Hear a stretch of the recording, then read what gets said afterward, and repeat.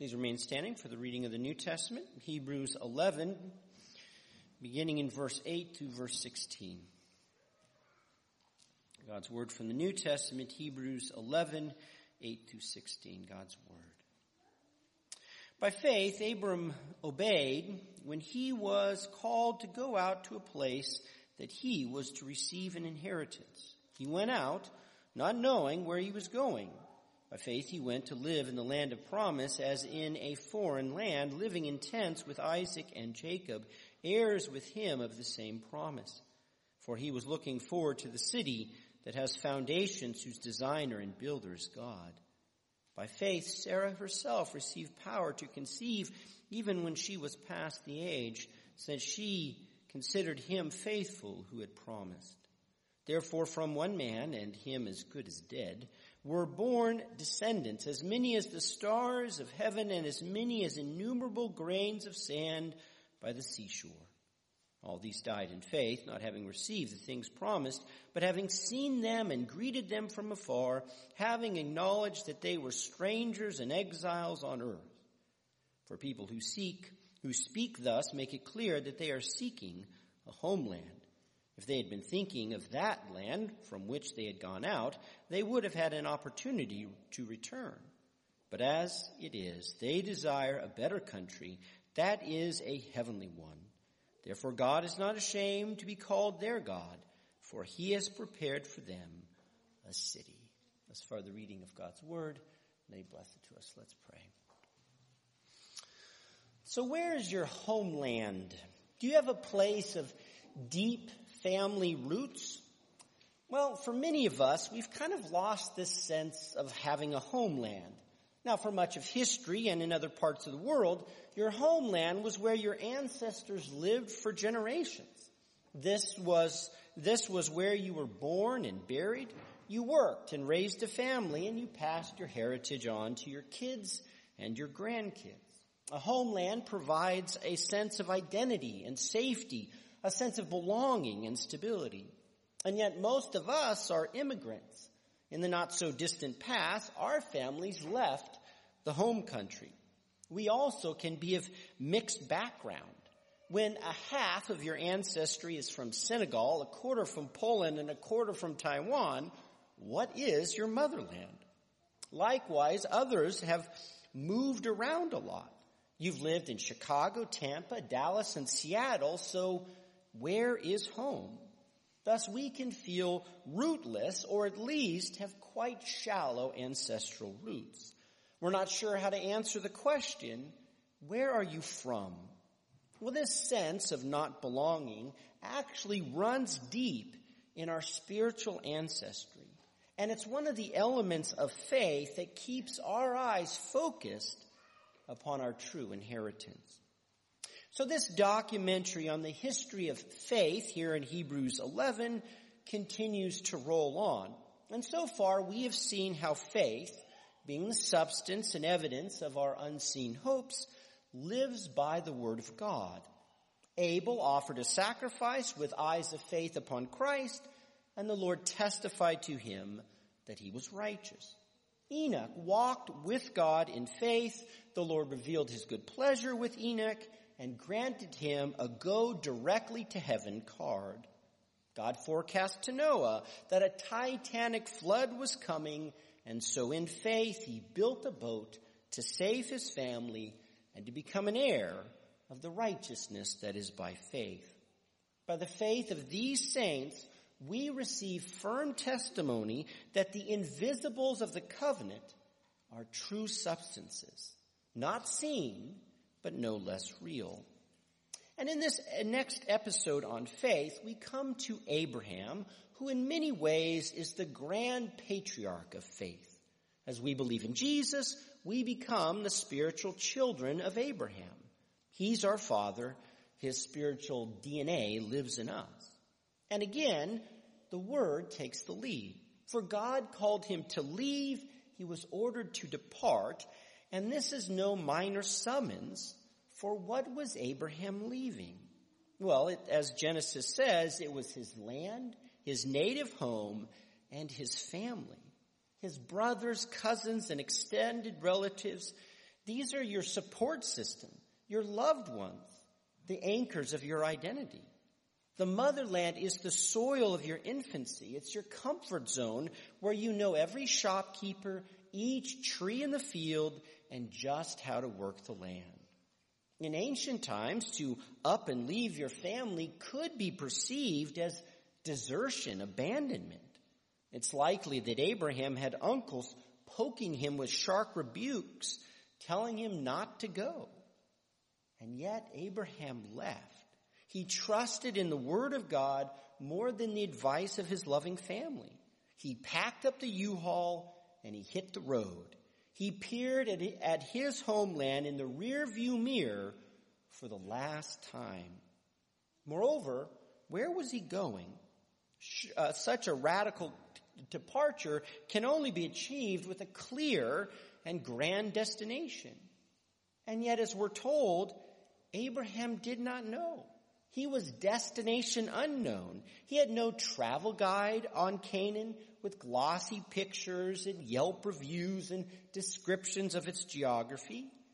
No, Abraham heard whispers of Canaan, but he knew nothing about this land. All he did have was the Lord's word that said, "I will show you." Essentially, his destination was invisible, completely ignorant to the eyes of Abraham. And yet Abraham went. In faith, he obeyed the Lord's word. He packed his bags, abandoned his comfort zone, and headed into the wild unknown. And all because God said so. Humanly speaking, this is having more faith than sense. And yet the Lord did dangle a juicy carrot before Abraham. He said, "Go to the land and that I will give you." This order of the Lord came with the promise of ownership. And owning real estate has always been highly desirable. To have a place to call your own home, not to be under the thumb of landlords and increasing rents. What a dream. To sink your toes into the soil that is all yours. This is grounded in our very humanity. It's the body to our soul. Thus, whatever this Canaan was like, Abraham was about to receive it as an inheritance. The land would be all his. He would have the deed and hold it in trust to pass it on to his kids tax-free. The Lord's promise was a grand gift. And yet, things did not turn out as first expected.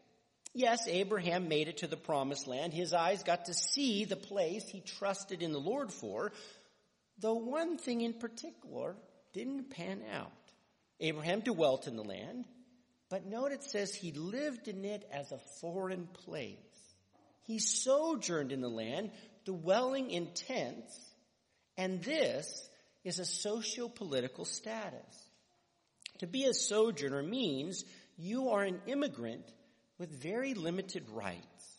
Now, back in the day, sojourners typically had a green card to reside in the country, and they had a work permit to earn a living, but they were not citizens, with no right to vote, no right to be part of legal assemblies, and especially no license to own property. Hence this phrase, to live in tents. To inhabit tents meant you were a nomad. You had a P.O. box, but no home address. Nomads could pitch their tents in open lands, but soon they had to move on after a while. Being a nomad is like living out of a suitcase from one Motel 6 to another Motel 8. Nomads never get to unpack and organize their cupboards or garages. A roof of wood and clay is a privilege that nomads do not know. Thus, Abraham reached the land that God was going to grant him ownership to, but he never possessed a square foot of it. And it was the same with Isaac and Jacob. 3 generations lived in tents. Sure, the wealth of Abraham increased greatly with herds of goats and camels, but he never owned a squat of land. How does this work? Doesn't this mean that God's promise faltered? The Lord offered a land of inheritance, and Abraham never inherited any land. Was Abraham's faith for naught? Did his faith just wither and die? Could he bring a suit against the Lord for a failed promise? Well, no. Instead, this lack of ownership clarified and focused his faith. As it says, for he was looking for a city with foundations. And this founded city brings into sharpness into what was previously ambiguous. Note in verse 8 here, it said he was called to go to a place. Talk about undefined. A place can be anything. What place? So also Abraham didn't know where he was going. He had no details about this obscure place. The only one solid fact to identify this place was ownership. When God gave Abraham ownership, then he would know the place. But then he got to the promised land and stayed in tents and was prohibited any ownership. And without ownership in Canaan, Abraham's faith realized that the Lord was thinking of a better place. His faith looked up from the earthly plot to the heavenly one. His faith peered past the land to a city which had many foundations. Now, a foundation makes something solid and lasting. A foundation indicates permanence. And numerous foundations stacked up like pancakes reveals an eternal durability. Hence, this city was designed and constructed by God himself. No human laid its foundations. No man or woman was the architect or carpenter of this city, but its artisan and craftsman was the Almighty. In fact, this language of a city with foundations echoes imagery in the Psalms of Jerusalem. Therefore, by being denied ownership in Canaan, Abraham's faith grasped the heavenly Jerusalem. As he was stuck in a tent, Abraham realized what God was actually promising. And this is faith working well. Too often, when God's promises are not realized for us, our first reaction is to doubt the promise. We point the finger at the Lord. Something's wrong with him. And yet this is not what Abraham did. Instead, he pointed the finger at his own understanding. God promised ownership. I have no ownership in Canaan, so maybe God is talking about another place. If I cannot own land on earth, then my deed of ownership must lie in heaven. If I get nothing in this land that's always changing hands, then the Lord has in store for me a permanent city. Thus, Abraham's faith beheld the unseen reality of his hope that laid in the world above. His trust rested in the Lord who designed and built for him an everlasting city. His faith apprehended the unseen world of heaven as more real than the physical plane that we can touch and taste. In this way, the eyes of faith can see truer than the eyes of flesh. Hence, the faith of Abraham testifies to us about the steadfastness and reliability of our Lord and his promises. And this same faith was also found in the wife as well as in the husband. The witnesses and models of faith are both men and women. And so by faith, Sarah conceived, which is a feat no less than Abram's. For as it says, Sarah was past the age. The way of women had ceased with her. She was postmenopausal. Her body no longer had the capacity of fertility. And this just added wound to injury, for as you know, Sarah had been barren her whole life. Her reproductive system had never worked, and now at 90 years old, menopause had retired what had already been broken. Her getting pregnant was about as impossible as turning lead into gold. And yet she conceived. She carried to term. She gave birth to a healthy baby. Pregnant at 90? This is more likely to kill you than give you a kid. Sarah, though, gave birth. She held as a mother her own baby for the first time in 9 decades. And how? Because she regarded God as faithful. She trusted in the reliability of the Lord's promise, even to do the impossible. Now, in the text of Genesis, Sarah's faith is not recorded pre-pregnancy. In Genesis 18, when she first hears about the Lord's promised baby, Sarah laughs in skepticism at the outrageous prediction. No way can she have a baby. And yet in Genesis 1, after the birth of Isaac, we get a wonderful song of faith from Sarah. There, her laughter has changed from skepticism to the joy of belief and thanksgiving. As she says, God brought me laughter. I have borne a son in my old age. Here she praises the fidelity and the power of the Lord to grant her the impossible, a baby boy. This is her testimony that she regarded God as faithful. It is an after-the-fact evidence that she trusted in God beforehand. And yet, what is the evidence that Sarah believed the Lord before she got pregnant? Well, she invited Abraham out on a romantic date. When God promises kids, faith makes love. Therefore, the faith of our mother Sarah shines as brightly as did Abraham. Sarah's faith apprehended its invisible hope. She regarded the Lord as faithful, and her faith was not disappointed. Yes, the faith of our spiritual matriarchs teaches us just as much as our spiritual patriarchs. And yet, there's a particular moment when Abraham and Sarah's faith stood out. A specific event sealed their faith. So the next verse, from one man were born descendants as innumerable as the stars of the heaven and the sand on the beach. From one Abraham came a vast host of people. Now, this comparison to the stars and the beach sand is found in the book of Genesis. Abraham and Sarah heard this promise themselves. And yet, this exact phraseology of the lines from verse 12 here comes not from Genesis.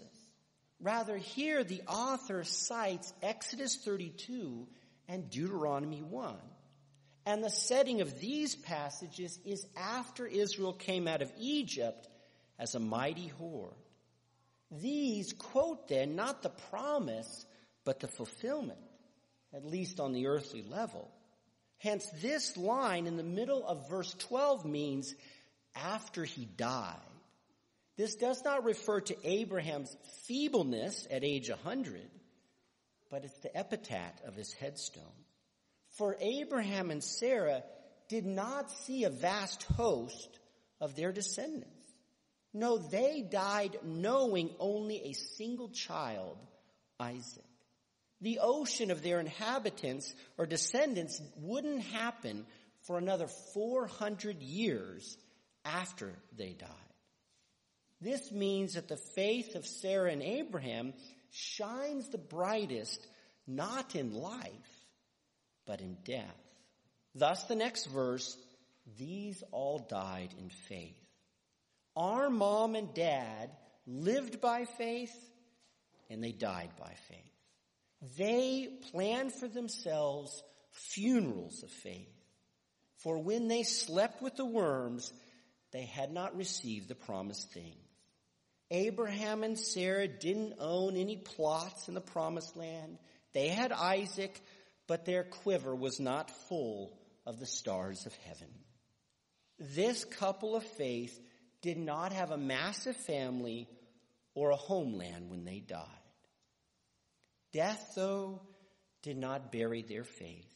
but it gave it a superior vision and a happier hello. In death, it says, they had not the promises, but they saw and greeted them from afar. And to greet and confess here has the connotation of to salute. That is, there was an ancient practice that if you lived far away from your motherland, you would face it and salute it in honor and devotion. An Egyptian living in Rome would face southeast and salute his fatherland. Thus, in death, Sarah and Abraham looked heavenward and they saluted, "O homeland, here I come." They climbed into the tomb announcing that they were strangers and exiles on earth. And this line about being strange exiles and sojourning aliens is pulled from Genesis 23 when Abraham buried Sarah in the cave at Machpelah. He told those Hittites that his wife was an alien on earth and she couldn't be laid to rest in one of their graveyards. They needed their own tomb that belonged to God. And this is a profound expression of faith in death. A funeral faith speaks louder than the faith by which we live. To say about the earth in death that it is a foreign country declares that you are not of the earth. It publishes your motherland is found not on this terrestrial ball. So the next verse, people who speak like this make it clear that they're seeking a homeland.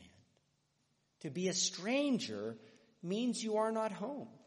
Aliens sense poignantly that they do not belong, they don't fit in. Exiles ache for the feeling of home as they live in a strange place. And to confess in death means that the home you long for is not on earth. As you know, one of the most consistent burial practices in every culture is to be laid to rest in your homeland. Immigrants will travel thousands of miles to bury their parents in their ancestral lands. The traditional funeral liturgy is, "I am dust, and to dust I return." We are earthlings, and we return to the earth. But Abraham refused this tradition in faith.